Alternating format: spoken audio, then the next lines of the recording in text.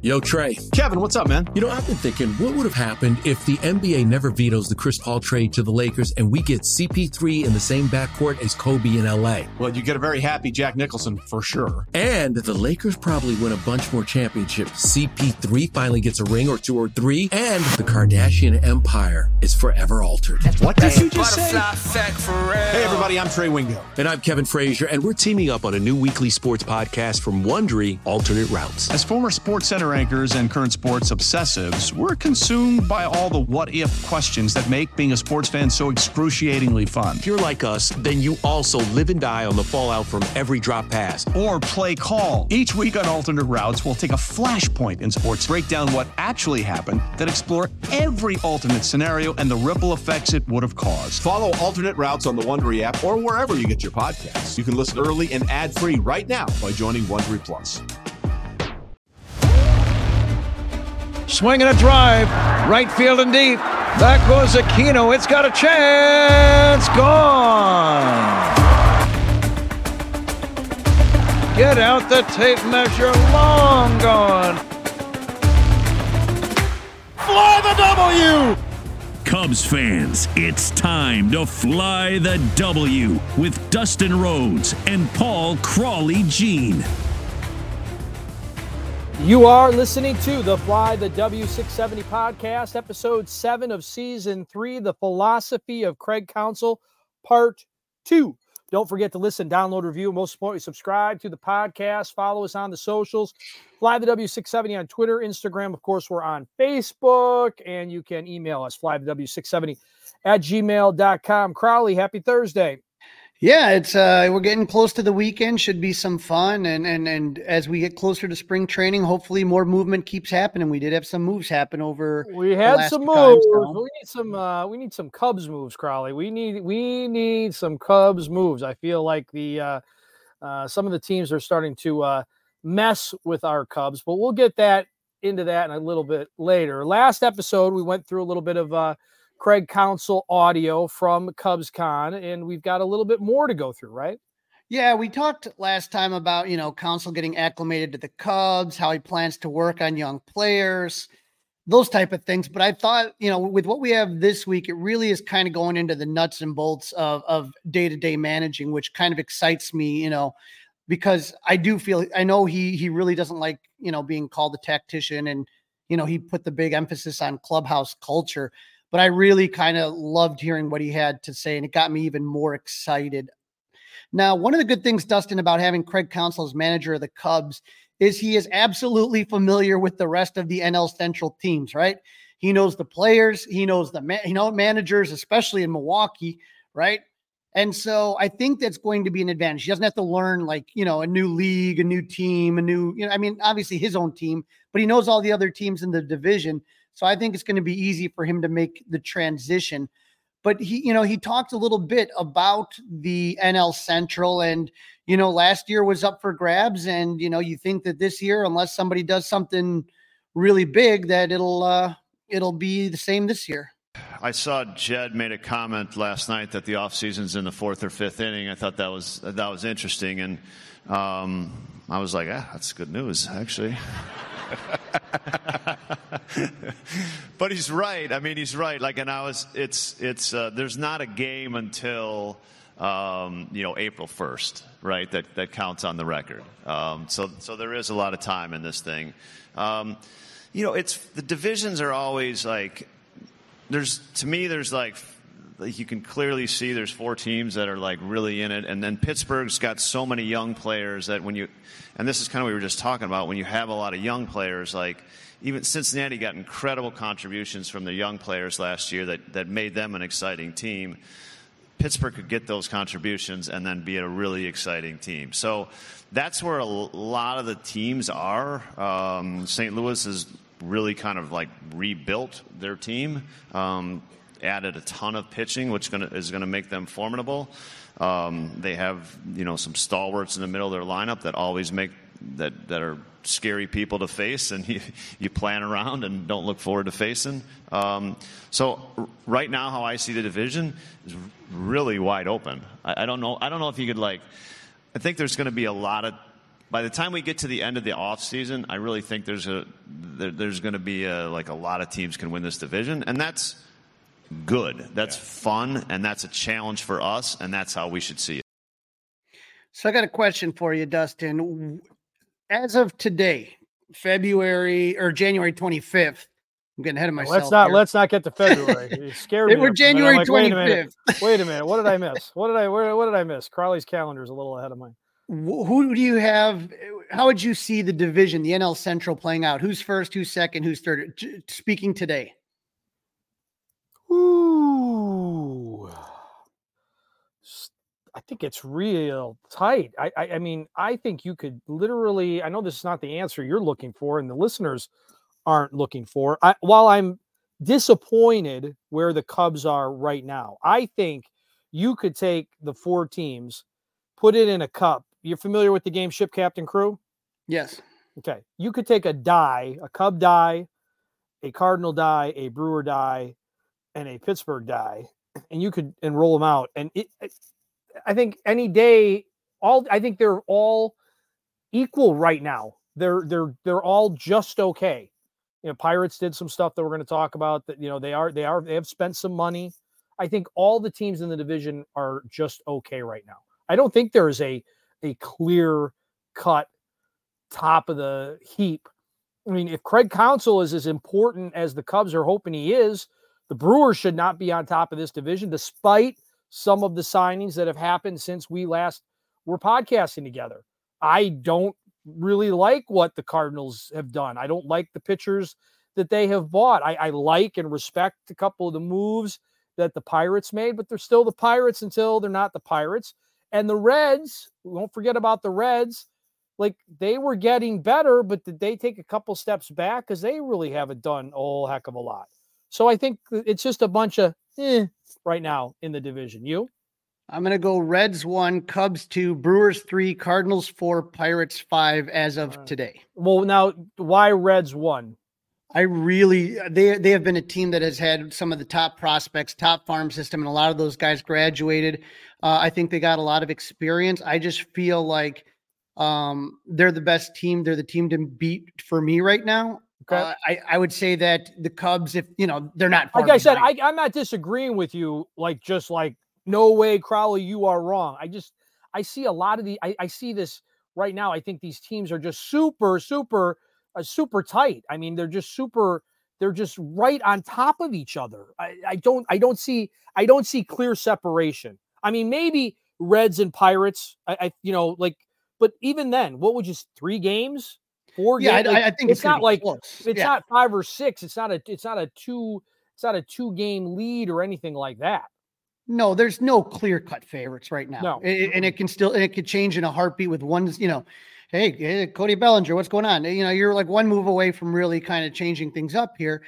But right now, as of today, that's what I see. But it is going to be a close to division. I think that nobody's running away with this thing. It's going to be tight. Yeah, I agree. Nobody is running away with this thing. And now, even if the moves that we really want the Cubs to make, I still don't think they're a runaway winner if they make those moves that we want them to make. No, there's still a few steps away from that. And so obviously, like you mentioned, the manager, Craig, what difference is he going to make? He was asked about the contract and managing in a big market and how that would affect him. Counsell signed a 5-year, $40 million contract, making him the highest paid manager in baseball. Not only that, he's going from the small market Brewers to the big market Cubs. Right. How's he going to adjust to that pressure? And, that's something that, we have yet to see. So here's what he had to say. Yeah, I really don't, because I experience it I think I probably worried about that when I first started managing. Is do I have to do something different? Do I have to act differently as the manager? Am I supposed to be a certain way? Yeah. Am I supposed to get mad here and yell at the umpire?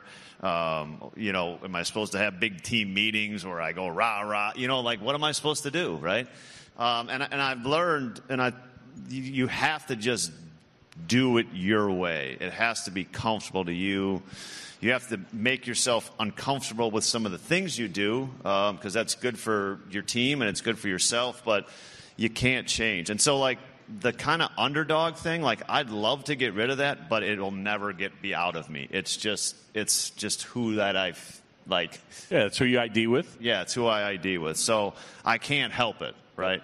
And like in my own way, that'll become part of this team, right? Because it's just how I have always processed it, and it's how my life in like professional baseball has been for the last 35 years.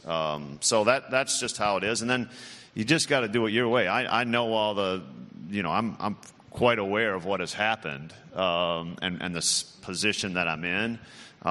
Grateful for it, but almost like makes me feel like, oh, nobody thinks I can do it now. Like that's how I process it. You don't think I can do this? Yeah. Like you don't think I can do it? Watch. I get you.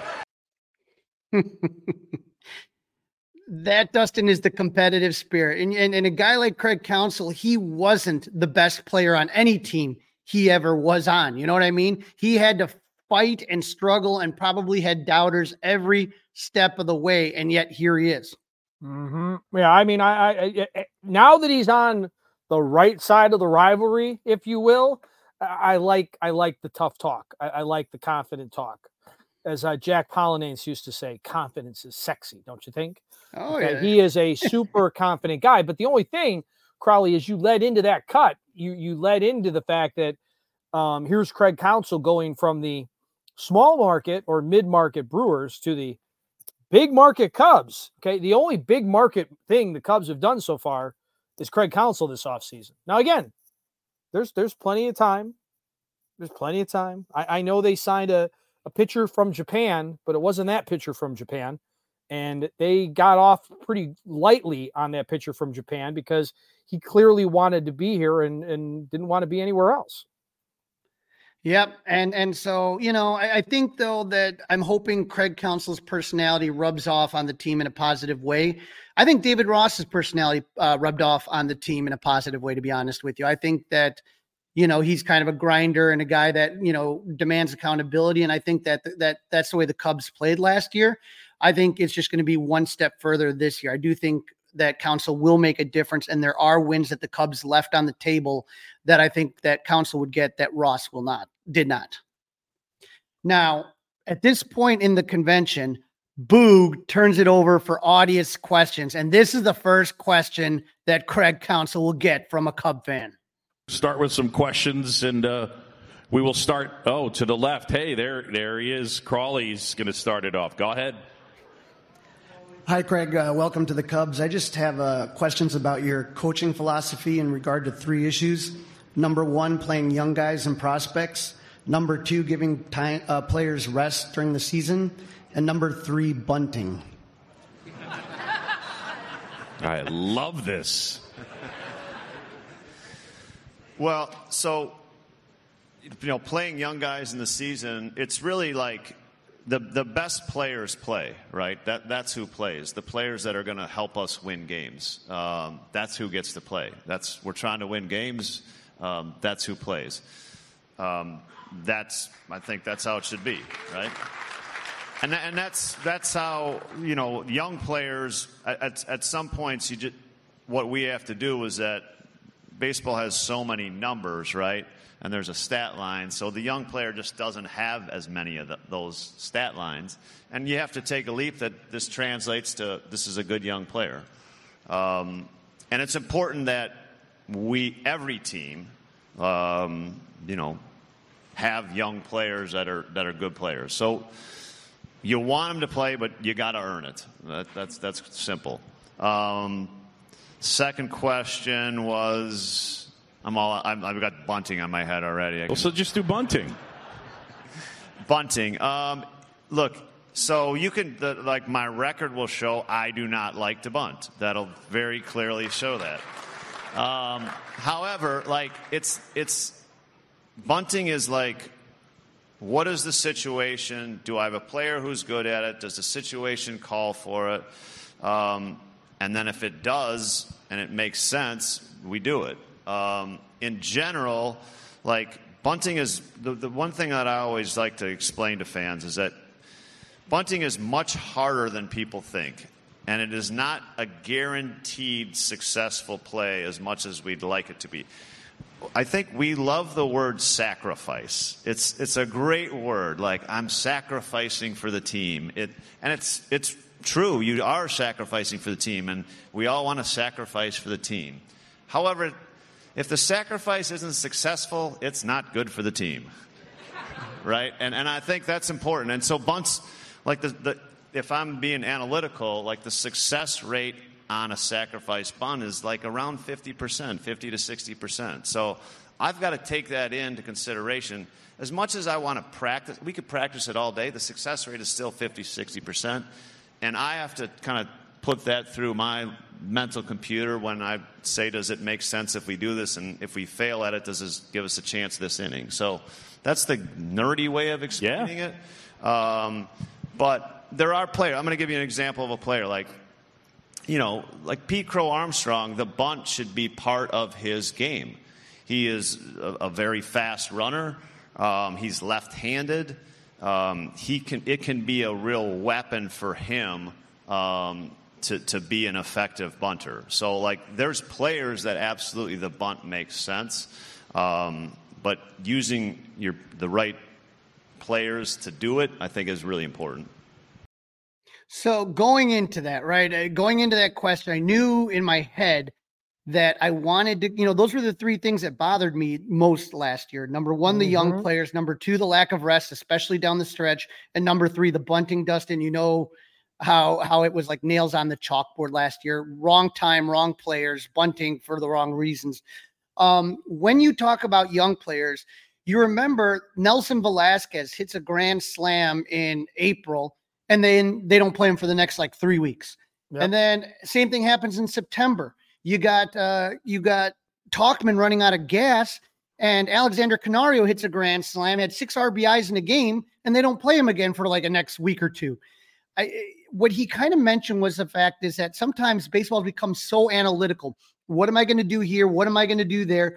And when you have those young players, like Craig mentioned, there is no stat line. You don't have numbers, so maybe you shy away from them because you don't know the success rate Alexander Canario is going to have against said pitcher.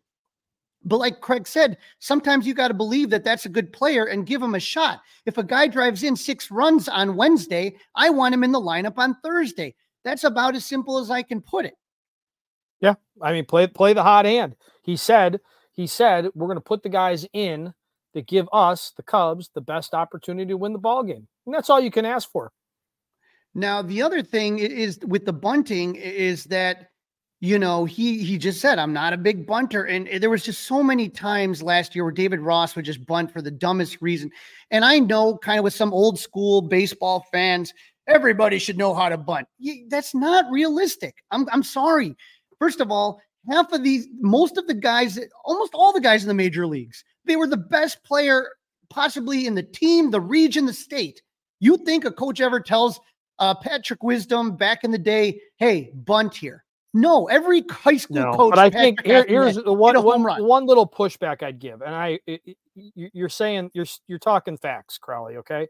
But when they did go to when the shift was the shift, and the shift was obnoxious, and I'm glad the shift has basically been outlawed except for the tinkering of it, right? Those that try to, push the rules as much as possible.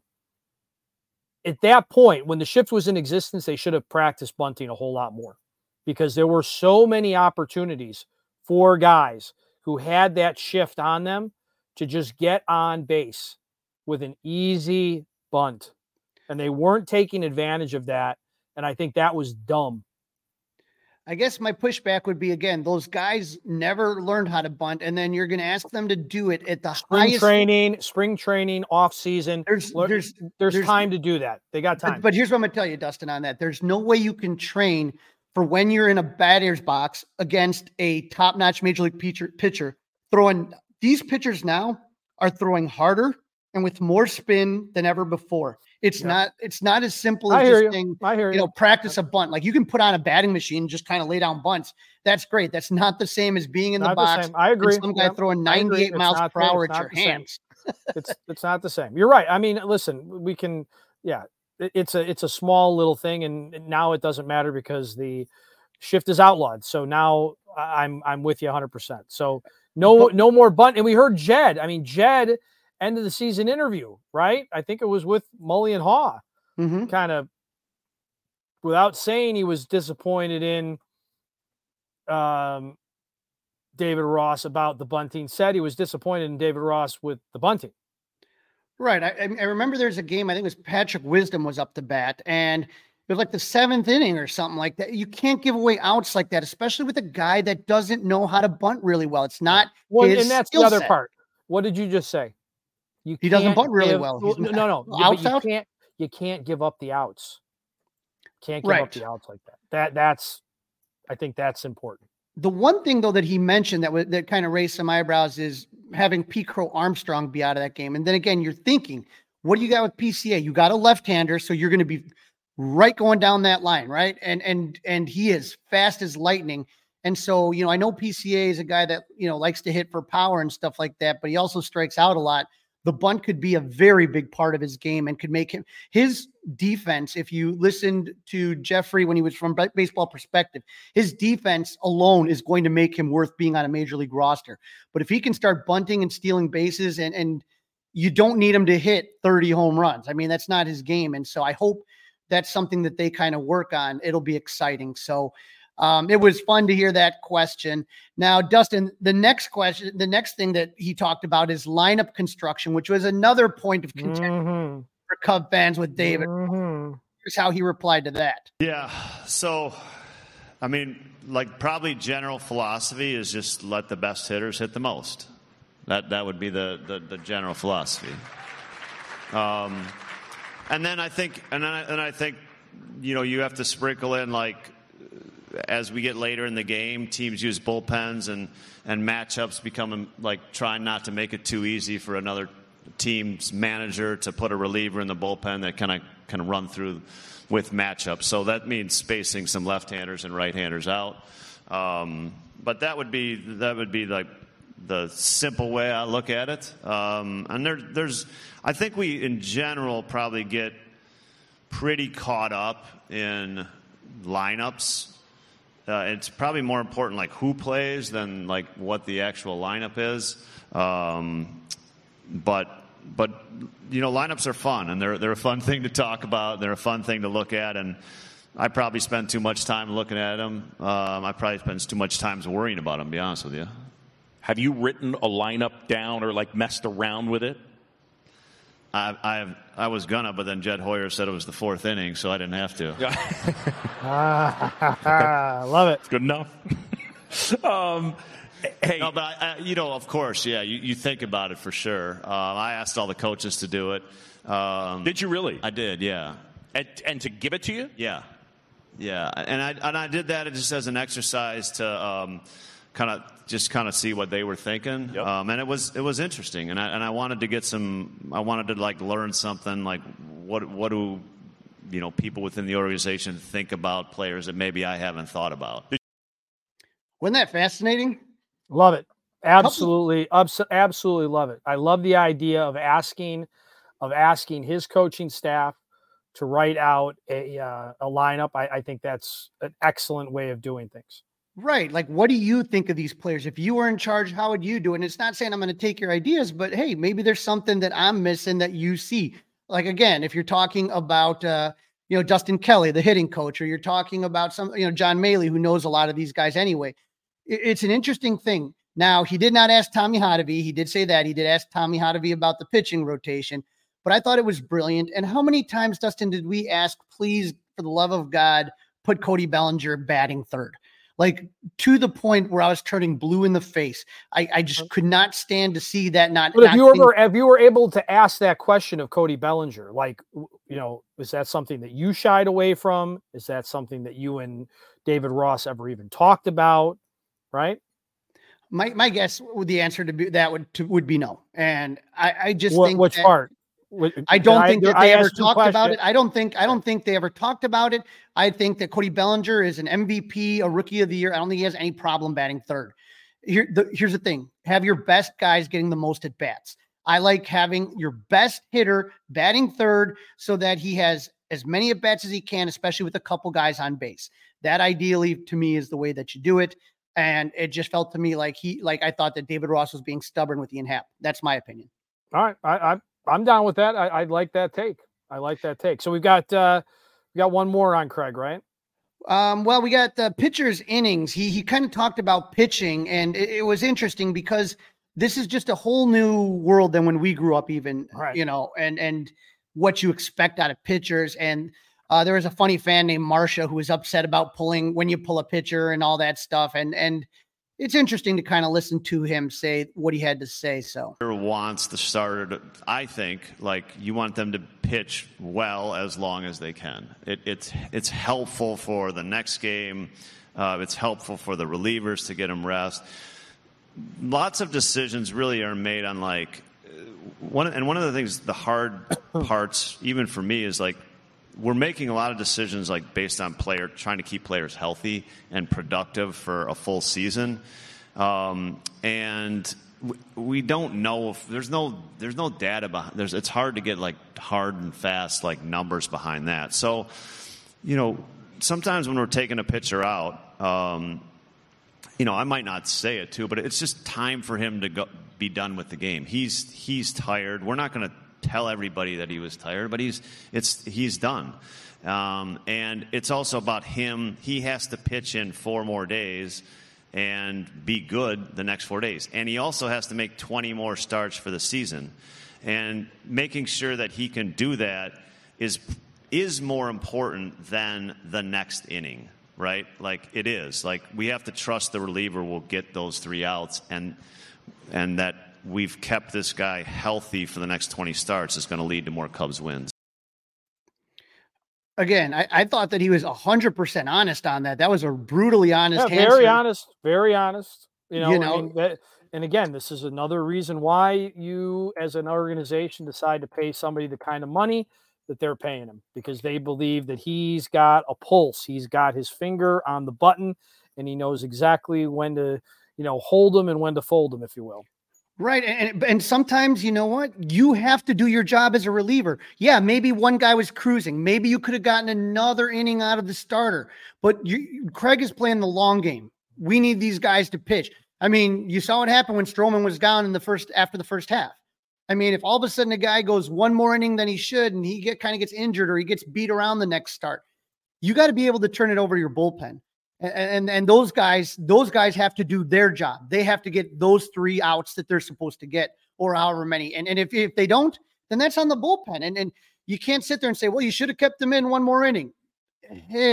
Again, he has to try to get them healthy through a season. You want to know what makes a team win is having health. A lot of times it really is who can stay healthiest the longest. Big part of it. Yep. You got to have talent. But at the same time, if that talent gets injured, healthy talent. And then this is Craig on the bullpen. I think bullpens in spring training, it's interesting. Like, I will tell you that, like, I don't know by the end of spring training, we'll have probably 8 to 9 players in our bullpen. Like, to tell you that I will have figured out their roles for the season, I will not. Like, and I will, whatever I tell the media like the last week of spring training about their roles, I'll probably be wrong. I won't get it right. And that's kind of the nature of bullpens, is that, what I'm really hopeful of and excited about this group of players that'll be in the bullpen mix is that we've got a good number of players, and some of them will take I am confident that there'll be some players that take steps forward this year. So, as the players, it's most important for us to recognize as these players take steps forward and as they're having a healthy, good season, that we get them into bigger roles or more leveraged situations. And that's kind of how bullpens are really like a changing thing during a season. Yeah, it's recognizing it's important. Do you communicate roles to players, whether it's in the bullpen, starters, position players? How compelled do you feel the need to over-explain what's going to happen, what your thought process is? Does it depend on the player? Yeah, I mean, I think I'll communicate with the player. Like, I don't, on specifics on roles, it's like, you never want to say something and then change your mind 2 days later, right? So it's how you do that is important. But there's certainly, we'll get to a point where the player knows that, this is if we're winning, if we're losing, he's probably not going to pitch. If he's winning, he's got a chance to pitch that day. So I know, Dustin, you always say get the 3 outs whenever, but bullpens are volatile, and I think he understands that. And so I think in general, very curious to see. He's had a lot of success in Milwaukee with bullpens, so hopefully that translates here. I did add one final clip for you, Dustin, because I know on the Mully and Haw show, you guys have Tommy Hotovy as a guest, and I thought this was absolutely great when Craig Counsell was talking about Tommy Hotovy. Well, it's, I think from our first conversation, I've been really excited. I've always been an admirer of Tommy from across the way, for sure. I've not spoken a word with him really before, a couple months ago, but there's a presence about Tommy, this is going to sound weird, but just walking onto the field and just staring at him in the dugout. You know what's funny about coaches is that I've learned, the Cubs coaches, we spend a lot of time just kind of looking at each other when you're a coach, across the dugout. And it's very nonverbal, and you're trying to figure out what everybody's doing. So I felt like I had the Cubs coaches, they were all analyzing me, my movements in the dugout, and I do that with Tommy, but I do that with Tommy too, looking at Tommy and what is he thinking? And you always do that. That's part of it. So a lot of respect, and I'm really looking forward to those two and what they can cook up. Yeah, I think it's going to be a good partnership, no doubt. You are listening to the Fly the W670 podcast. It's season 3. It's episode 7, The Philosophy of Craig Counsell, part 2. Don't forget to listen, download, review, and subscribe to the Fly the W podcast. And don't forget to give us a 5-star review. In this segment, Crawley interviews Alex Cohen, play-by-play voice of your Iowa Cubs, who recently was named the 2023 Digital Broadcaster of the Year. We talked to Alex about the award and his career in broadcasting. Joining me now on the Fly the W podcast, I'm happy to have on our old friend Alex Cohen, play-by-play broadcaster of the Iowa Cubs. Alex, long time no see. How you doing? I'm doing great. The only thing that would be better if it was about 30 degrees warmer with not a foot of snow on the ground. But aside from that, we're doing all right. It also would have been better if there wasn't a massive snowstorm and you got to go to CubsCon with us. No, man. We missed you. I know. Mother Nature was not compliant. I was ready to fly on Friday and come hang out with you guys for the weekend. But, Mother Nature had other plans, unfortunately. All right. Well, I invited you on the show because you received a prestigious award, the 2023 Digital Broadcaster of the Year Award from Baseball Digest. Yep. How did you find out that you won this award? Yeah, so they called me about a week and a half ago and just said that, you were nominated and then you were honored as the 2023 Ballpark Digest Broadcaster of the Year. And, that's an award that, I've seen, many people win. Melanie Newman, Baltimore Orioles, Mick Gillespie, Tennessee Smokies, part of our Cubs family, a guy who I looked up to, and Mick, and then Steve Klauke, who helped get me into this industry. He won with the Salt Lake Bees about 10, 15 years ago. So it was quite an honor. It is quite an honor. And it's something that, I definitely wasn't expecting. I definitely didn't vote for myself. Definitely didn't slide anybody Venmo payments. But I got it all organically. And, it's really been an incredible week hearing from people getting the honor, the article coming out, then being able to talk to people about it. Now, Alex, I've had a chance to talk to a lot of broadcasters, and there's usually some sort of influence on them, the people that maybe, were kind of like the soundtrack of their baseball life, whether it was Vin Scully or Jack Buck, or for a lot of us here in the Chicagoland area, Harry Carey. Yeah. Who is the man that kind of influenced you as far as baseball broadcasting when you grew up? Yeah, I think that's kind of an evolving question. I remember growing up in Philadelphia early in my life, listening to Phillies games, Harry Callis for the Phillies, Merrill Reese for the Eagles. So I listen to them all the time.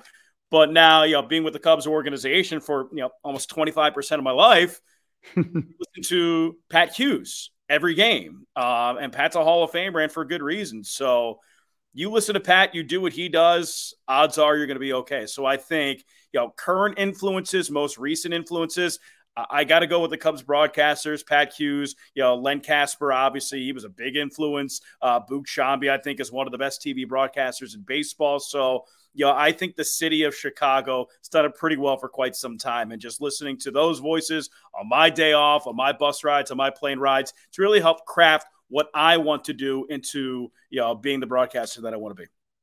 Now, you broadcasted about any sport you could at Indiana University, Bloomington, and then you moved on to your first baseball-related internship with the Lehigh Valley Iron Pigs.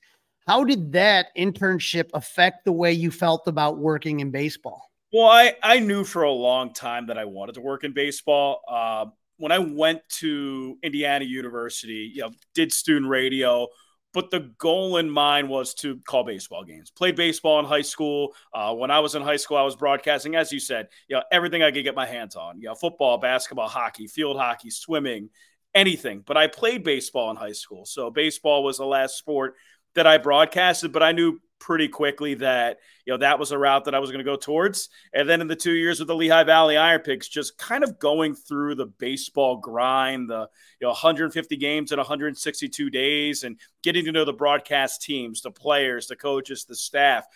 It's just one big, most of the time happy, sometimes not so happy family, but you learn to love it, and really encompasses all the definitions of love. I mean, you adore it, you live it, you breathe it. There's blood, sweat, and tears that goes into it. And that was 2009, and now it's 2024. So simple math. I mean, it's been 15 years, and still in it and still love it. That's the thing right there. And so you broadcast some independent ball in 2011.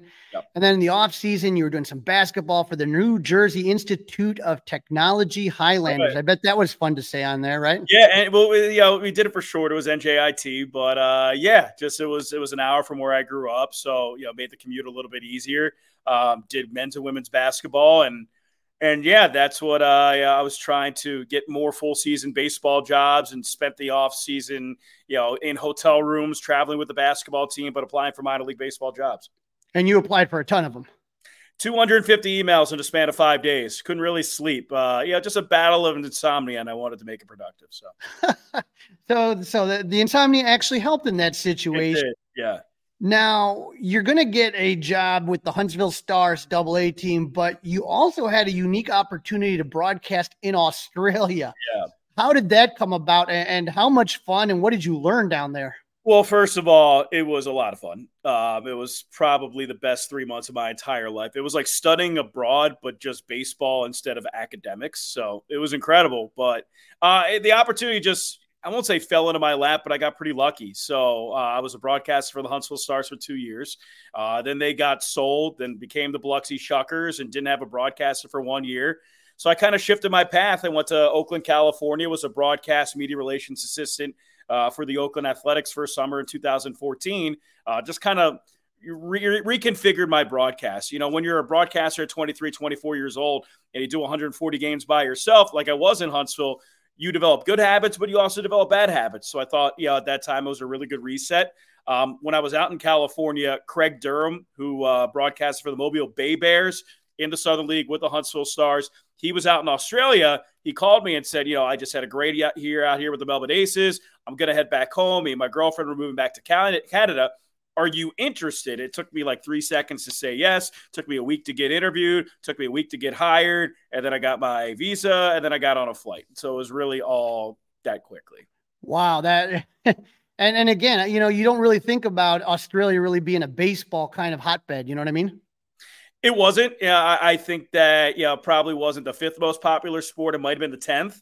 But you go out there, and I remember the first game that I called. It was double play, 6-4-3 double play. And one of the listeners like, "What is a 6-4-3 double play? What does that mean?" They don't know. It was kind of like baseball 101 to them. So I kind of learned that the common denominator of fan is not like you, and it's not like me, who's baseball rabid fan base, like watches, listens to every game. You have to appeal to every single type of listener. And that might be somebody who doesn't know the game. That might be somebody who just wants to hear their son's name or grandson's name or significant other's name on the broadcast. So you have to appeal to everybody. And I think that summer out there, winter out here, taught me that there is more than just one general fan to baseball, and you have to appeal to everybody. Now you get that job broadcasting for the Iowa Cubs in 2018. And I will tell you, Alex, I've been out there to Principal Park, and it is a very dedicated fan base. I remember talking to so many people from Iowa at different Cubs conventions. When did you realize that the Iowa Cubs job was different than a lot of other minor league jobs? That's a great question. So my first year was 2018, as you said, August 2018. And I remember that because, the Iowa Cubs really struggled in 2018, one of the worst teams in minor league baseball record-wise. But August came around, and Chris Bryant came on a major league rehab stint. And on a Monday, Tuesday, Wednesday at Principal Park, when the team was 40 games under 500, I think we averaged like 10,300 fans per game. It was insane. And that's when I realized, like, whoa, like this is – most of the time, August, end of the year, team is bad. You're lucky to get 1,000 fans, or where I was at prior to that in AA, single A baseball. But to get 10,000 plus fans on a Monday, Tuesday, Wednesday night, albeit for a rehab, that was pretty special to see. Yeah, that'll definitely play, right? And so when you're kind of looking at all of this, you get to Iowa, and Alex, I find myself trying to really learn about people, and I didn't know this about you, and I'm kind of upset about this. Don't be upset. You settle down, you meet a nice girl, you're going to get engaged. And then all of a sudden you somehow end up on HGTV's House Hunters. Yeah. A picture of you and your lovely wife. How on God's green earth did that happen? And I got to find this. I got to watch it on YouTube or something. Well, all right, Crawley. It is season 199, episode 13, Long Distance Dilemma in Des Moines. It is 22 minutes. You'll never get back, but never forget. So it was actually on my birthday in 2020. Tessa, my fiance at that time, now wife, woke up and just like, hey, I'm gonna apply for us to be on HDTV. We're like, all right. I'm like, fine, knock yourself out. Online application, go do it. I don't care. About 15 days later, we get a call saying like, hey, you're interested in House Hunters. I mean, sure, why not? Did the interview, and then 2 weeks later, they were filming in Des Moines. So it was 5 days of filming. They took us to 3 homes. We got one, and we're still in the house, and we're married. And, contrary to popular belief, or what Twitter believes, because I got absolutely eviscerated, we're happy and everything's good. So. All righty. So as you're sitting here, right, and once the Cubs start having marquee that comes out 2020, it's now evolved where they're really kind of bringing all the Cubs affiliates, games, broadcasting. What's it like knowing when you got to broadcast a big game, and that there's been so many interesting prospects that people are watching? Yeah. That team you had last year, absolutely unbelievable. And everybody's watching. How do you kind of prepare for that kind of game as opposed to, say, a regular game like on a Tuesday night with a smaller crowd? Well, you just have to make it, bring comparisons to the Chicago Cubs. I mean, it's not just Iowa Cubs, win or lose, those 9 innings. When we're broadcasting to the marquee audience, how this team applies to the Chicago Cubs. The I-80 shuffle, are guys going to get called up? Are there injuries at the big league level? Are we around the trade deadline? So are these guys getting dealt? Are they in trade rumors? So it's a much more broad broadcast, especially being the affiliate right below the Chicago Cubs. You really have to be in tune with what the big league team is doing, how healthy they are, what their pitching rotation is like, how guys are hitting against righties, how they're hitting against lefties, and then comparing that to the guys at the AAA level, if there's a deficiency up in the big leagues, how the Iowa Cubs will be able to counter that. If they're doing some things well, how they can help the big league club. Now, Alex, I know that you've called some spring training games on the radio for 670, The Score. Obviously, you've called, like we said, you called some games on Marquee. And, you sometimes, when you're by yourself, you're doing, just the broadcast just on your own. Yeah. Other times that when like The Score and Marquee are involved, you have different partners. What have you learned from some of the partners you've gotten to work with so far? Yeah, so doing the spring training games last year for The Score, doing the first one, just being able to listen to Ron Coomer for 3 hours was like baseball tutorial right there. I mean, he has more information and more experience in his pinky finger than I do in my entire brain. So just, being able to get as much as I possibly can out of the color analysts. I mean, Ron Coomer played. Ryan Dempster played. Jim DeShays played. I played high school baseball. So there's a very clear difference between what they've been able to experience at the big league level, them being in spring training, them being in those locker rooms, them, waiting for those, 25, 26-man rosters to finally be announced. So I think the fans want to hear them talking about that more than me talking about that. So just being able to use their experience, what they've gone through, and their baseball background to the broadcast advantage. It just seems like whoever you work with, you're having a good time, whether it's Elise or, Demp or Coomdog, Coomdog's memory, like, just blows my mind. Like the minutia details. It's absolutely insane. Like, I feel like I could go to Ron Coomer and be like, all right, take me through this at bat of June of 1993. And he'd be like, oh yeah, 3-2 pitch, gave me a slider in the dirt and I hit it the opposite way. I mean, it's incredible. I mean, and there's a lot of baseball people like that, but Coom is just so intelligent, and he makes things so easy on a play-by-play broadcaster because he genuinely loves the game. He loves the direction that the game is going in. So having somebody that's that positive about, one, baseball, and two, the Cubs organization, I mean, it just makes for that much more pleasant broadcast. Now, I know that the AAA is very different from other levels of minor leagues because a lot of the players are shuttling back and forth to the big league club and not. And obviously, the ultimate goal of AAA isn't to win the championship. It's to kind of keep feeding those talented players up to the major league to help the major league roster out. But, Alex, I'm just putting this out here. We had the South Bend Cubs win it all in 2020. What was it? 22. You got it. 22. And then you had Tennessee and Mick Gillespie on the call, 2023. BK and Max had it in 2022. There's a group and they've been moving up together. And some of the guys like PCA are going to move up there, but there's a lot of depth. Do you ever think of that possibility of calling an Iowa Cubs championship game? Man, I want another ring. I got my wedding ring and it's great, but I would love a 2024 Iowa Cubs International League Championship or Pacific, or AAA baseball championship ring. So, it definitely crosses my mind. I mean, this minor leagues, situation that the Cubs are in right now in 22 and 23, they've shown two things. They've shown that they can hit and they've shown that they can win. So that happened at the high A level, happened at the double A level. And, just with the progression, hopefully that happens at the triple A level. Oh man. We were pretty lucky last year. We were 2-0 when we came and visited you. We had a, where you got to see the walk-off. Got to see the Alex. Yeah. The walk-off was Alex Rios. Edwin Rios. Yep. Edwin Rios. And then we got to see the opening day massacre. You guys pounded them.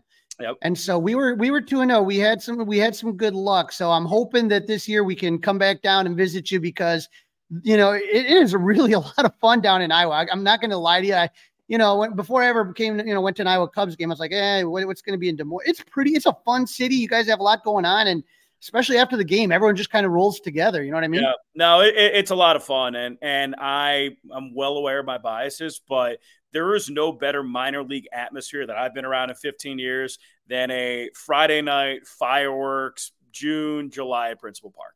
When you get 10,000, 11,000 people there, you got to see the walk-off home run from Edwin Rios. So when the Cubs win, I mean, it's special, man. It really is. It's a special atmosphere, and it's something that, I've been here for 6 years, about to be 7, and it's not a broadcast situation, not an organization that I take for granted. Well, Alex, the article is in Baseball Digest, and I encourage everybody to read it because a lot of your coworkers and superiors just had some of the really nicest things to say. And I'm not going to do it right now over here to get your ego any bigger, but I would say that they were very accurate in their description of what you do because you're so good at what you do. And we are so blessed to have just amazing affiliates all the way up and down, amazing broadcasters. And to get that award, that's got to be a lot of fun. Alex, do me a favor and tell our listeners where they can find you on the socials. Yeah, you could find me on Twitter at Voice of Cohen 2. You should go on the feed now. I was going back and forth with the fan talking about why Ian Happ is a top 10 left fielder in Major League Baseball right now. So, at Voice of Cohen too, Instagram at Voice of Cohen. And then you can always check out iowacubs.com at Iowa Cubs, where we have all of our stuff pretty conveniently located. So, and you brought up a really great point. The Cubs minor league system is loaded with stacked broadcasters. Mick Gillespie, a minor league broadcaster of the year, Ballpark Digest as well. So we're part of that tight-knit fraternity, but also, Max and BK do such a great job at South Bend, and then Sam in South Bend, or Sam in Myrtle Beach. He's awesome. So we're really, really lucky. Also, shout out Richie Giuliani, did a great job in Tennessee along with Mick too. So, everyone has made baseball really, really fun, starting with Pat Hughes and Boog up top to everybody in the minor league system. So we're pretty lucky.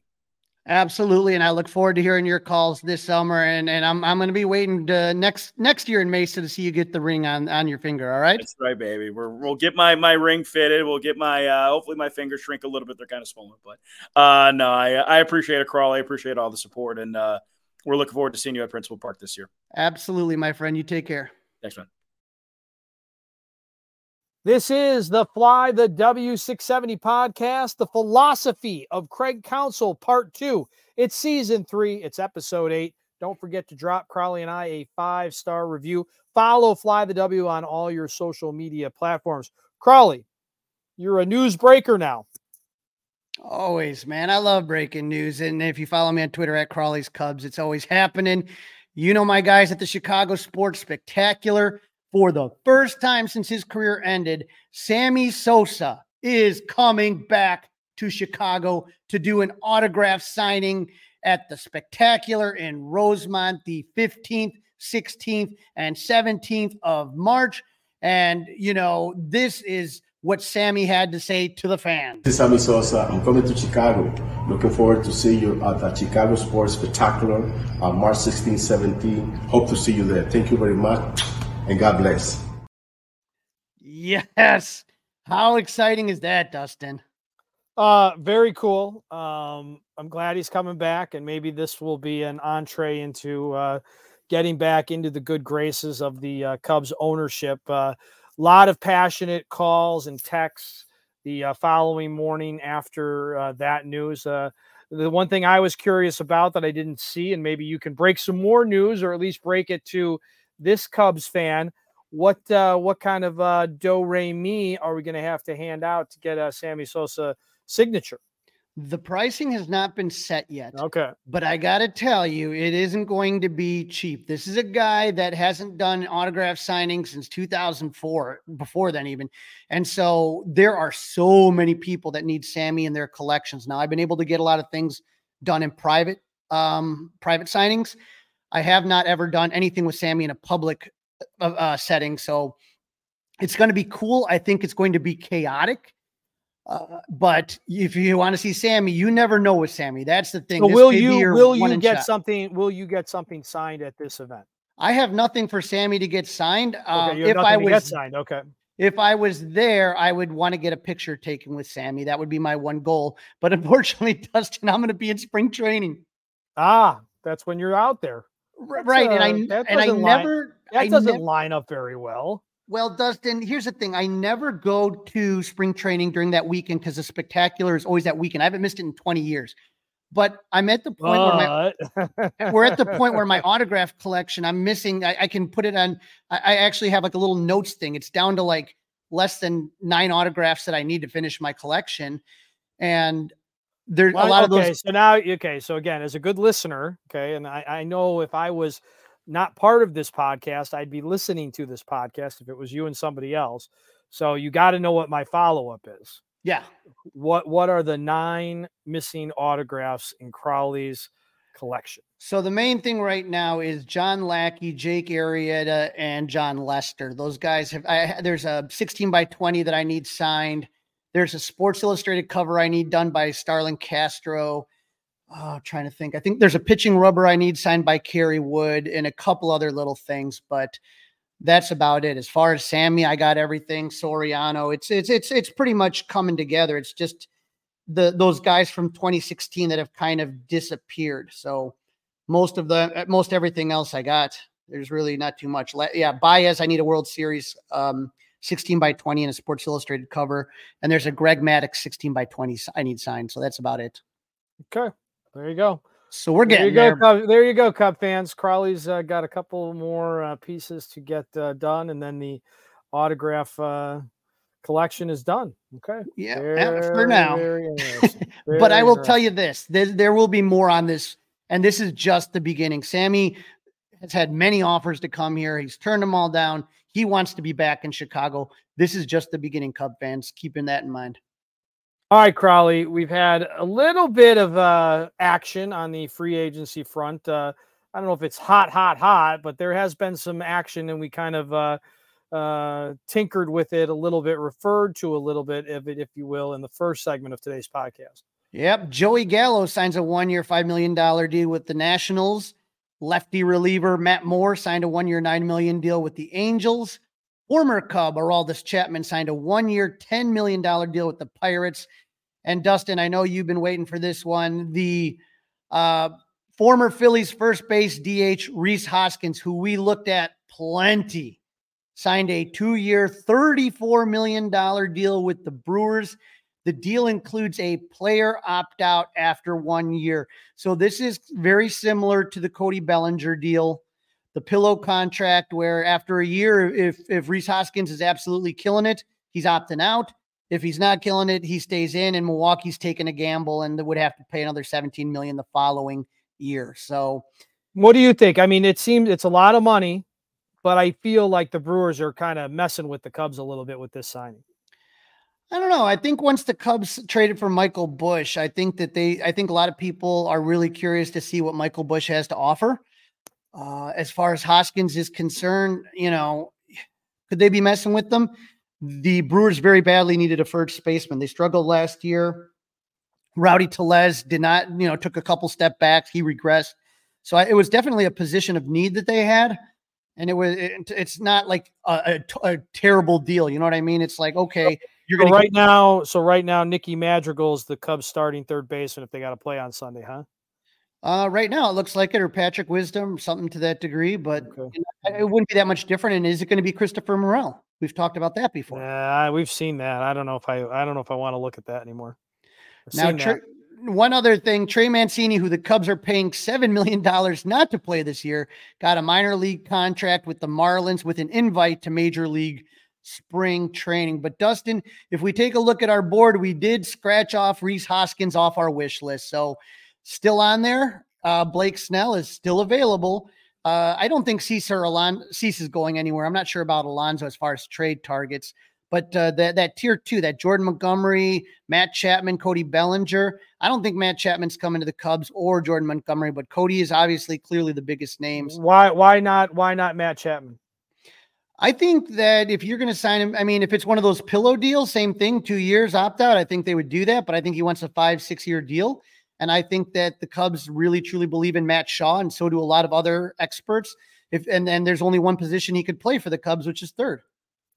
And where are you right now with Bellinger, Crawley? You got a date? You got a date on your mind? Did you put anything on your cell phone? Like by this date, it's move on to something else, or what are you thinking? No. What about Jorge Soler for a DH? I mean, why couldn't you do both, to be honest? But sure, but do something. Bellinger, I would say more than anything, is a guy that you can wait on because you're familiar with each other. You get what I'm saying? He knows the Cubs spring training facilities. He would know where he would live in when the season came. That it's much harder for a player once they start getting into this idea of, okay, it's February. Where's my family going to live? Which team am I going to? I don't know how to even get to the spring training facility. I think with Bellinger, you're not having to deal with all that. So you have the luxury of waiting longer. I know nobody wants to hear that, but I think it's really going to be a staring contest between Jed and Boris. And we'll see if Bellinger at some point in time just says, you know what's the Cubs' best offer? And go from there and try to hammer it out. I think if you're talking about 5-6 years, $150 million, I think that's something the Cubs are comfortable with. If you're going with what Boris is saying, at $200 million, I don't think the Cubs are doing that. All right, I got a lot more on this. We'll save it for the next podcast on Monday. We're a little bit tight. Don't want to use up everybody's time right now. Let's talk a little bit about the HOF 2024 class. HOF 2024 class, Todd Helton on his 6th ballot makes it in with 79.7%. You need 75. Adrian Beltre, 95%. I thought that was pretty high, Dustin. I don't know about you on that. I did too. Yep. Good player, but high. Yep. 95. Yeah, that's high. And then Joe Mauer at 76. So both Beltre and Mauer were first timers on the ballot, first ballot Hall of Famers. But if you're telling me Adrian Beltre is a first ballot Hall of Famer with 95%, Ryan Sandberg took him at least, I think on his 3rd try. I don't know. Billy Wagner just falls short at 73%. Sheffield is done. He had 63, and that's as high as he's going to get. Andrew Jones, we'll see if he ever gets the love, but he's kind of stuck at around 61. He's only got 3 more tries at this. Beltran, I thought, 57, but then A-Rod 34 and Manny Rodriguez 32. Manny Rodriguez is almost off the ballot. So the guys that have been implicated in PEDs are still not getting much love. No, I guess, and that's what I don't like really quickly on this is I do like the fact that voters put their ballots out there. What I don't like is I don't understand, Crowley, if you voted for a guy in 2022 and then you don't vote for the guy in 2023, when there's no restrictions on how many guys you can vote for, there are no restrictions on how big or small the class needs to be. How does that work? How did one guy all of a sudden was a Hall of Famer in 2022 on your ballot, but now in 2023, he's no longer a Hall of Famer? And they're not steroid guys. I don't get it. That doesn't make any sense to me. And that's when the argument about these writers being the ones that are controlling this, there's some merit to that. I would say it's, some people, I hate that idea of, he shouldn't be a first ballot Hall of Famer because Babe Ruth wasn't 100%. Like, I hate that mentality. And there are still some people that hide ballots. There are other I'm okay with first ballot and then second ballot. If you don't make it the second time, then you're no longer a Hall of Famer. You're no longer under consideration because the back of your baseball card isn't changing. It's not getting any better. So either you are or you're not. I think there is okay to have a difference between first ballot and not first ballot. That's okay. I can live with that. But the fact that guys are sitting around on these lists for 10 years when there's no limit to how big or how small a class needs to be is ridiculous. And Gary Sheffield floating around for a decade on this damn list. I think with Sheffield, you have to, put into mind he got in trouble with the Balco scandal. He was never tested positive, but he was definitely implicated in that. I would say that sometimes, though, Dustin, when you take a look at it, as we learn more about baseball and advanced sabermetrics and stuff like that, you learn things about players that really kind of blow your mind. So sometimes, when you compare, say, Ron Santos numbers to another third baseman, maybe in the 90s or 2000s, they may not look impressive, but you're talking about the era. You're talking about certain things that we look at now, like people never cared about on-base percentage in the 80s. We never talked about on-base percentage. Nope. Now it's a big thing for a lot of people. So I think maybe that really kind of has to do it is as you're learning and maybe there's certain players that just didn't get exposure. If you're out in the West Coast, maybe you didn't get as much exposure as the guys in the East Coast who, there's so many writers and all that stuff. It's different. So I don't mind it. It's just sometimes the rationale is kind of dumb when you read some of these rationales. I just don't get it. Yep, I don't get it. I think it was John Heyman who said something like, I'm not voting for Billy Wagner, but I hope my vote doesn't cost him the Hall of Fame. You shouldn't care. Either he is or he isn't in your mind. That's it. Put the vote out. Right. Yeah. All right. So let's wrap this one up, Crowley, with some national TV dates for the Cubs. You're going to start seeing these, and hopefully they're not going to be too bad as far as the Apple and the Prime and the God only knows what, but TBS. But you can always listen on 670 The Score and the free Odyssey app. How about that? Hall of Famer Pat Hughes and All-Star Ron Coomer. Right. But TBS just announced his first half TV schedule, and the Cubs are scheduled to play 3 games, Tuesday, April 9th in San Diego, Tuesday, April 23rd versus the Astros, and Tuesday, May 22nd at home versus the Braves. Or 23rd, I believe, at home versus the Braves. So if you maybe don't have marquee or can't get marquee, but you got TBS, you got a couple opportunities to watch the Cubs.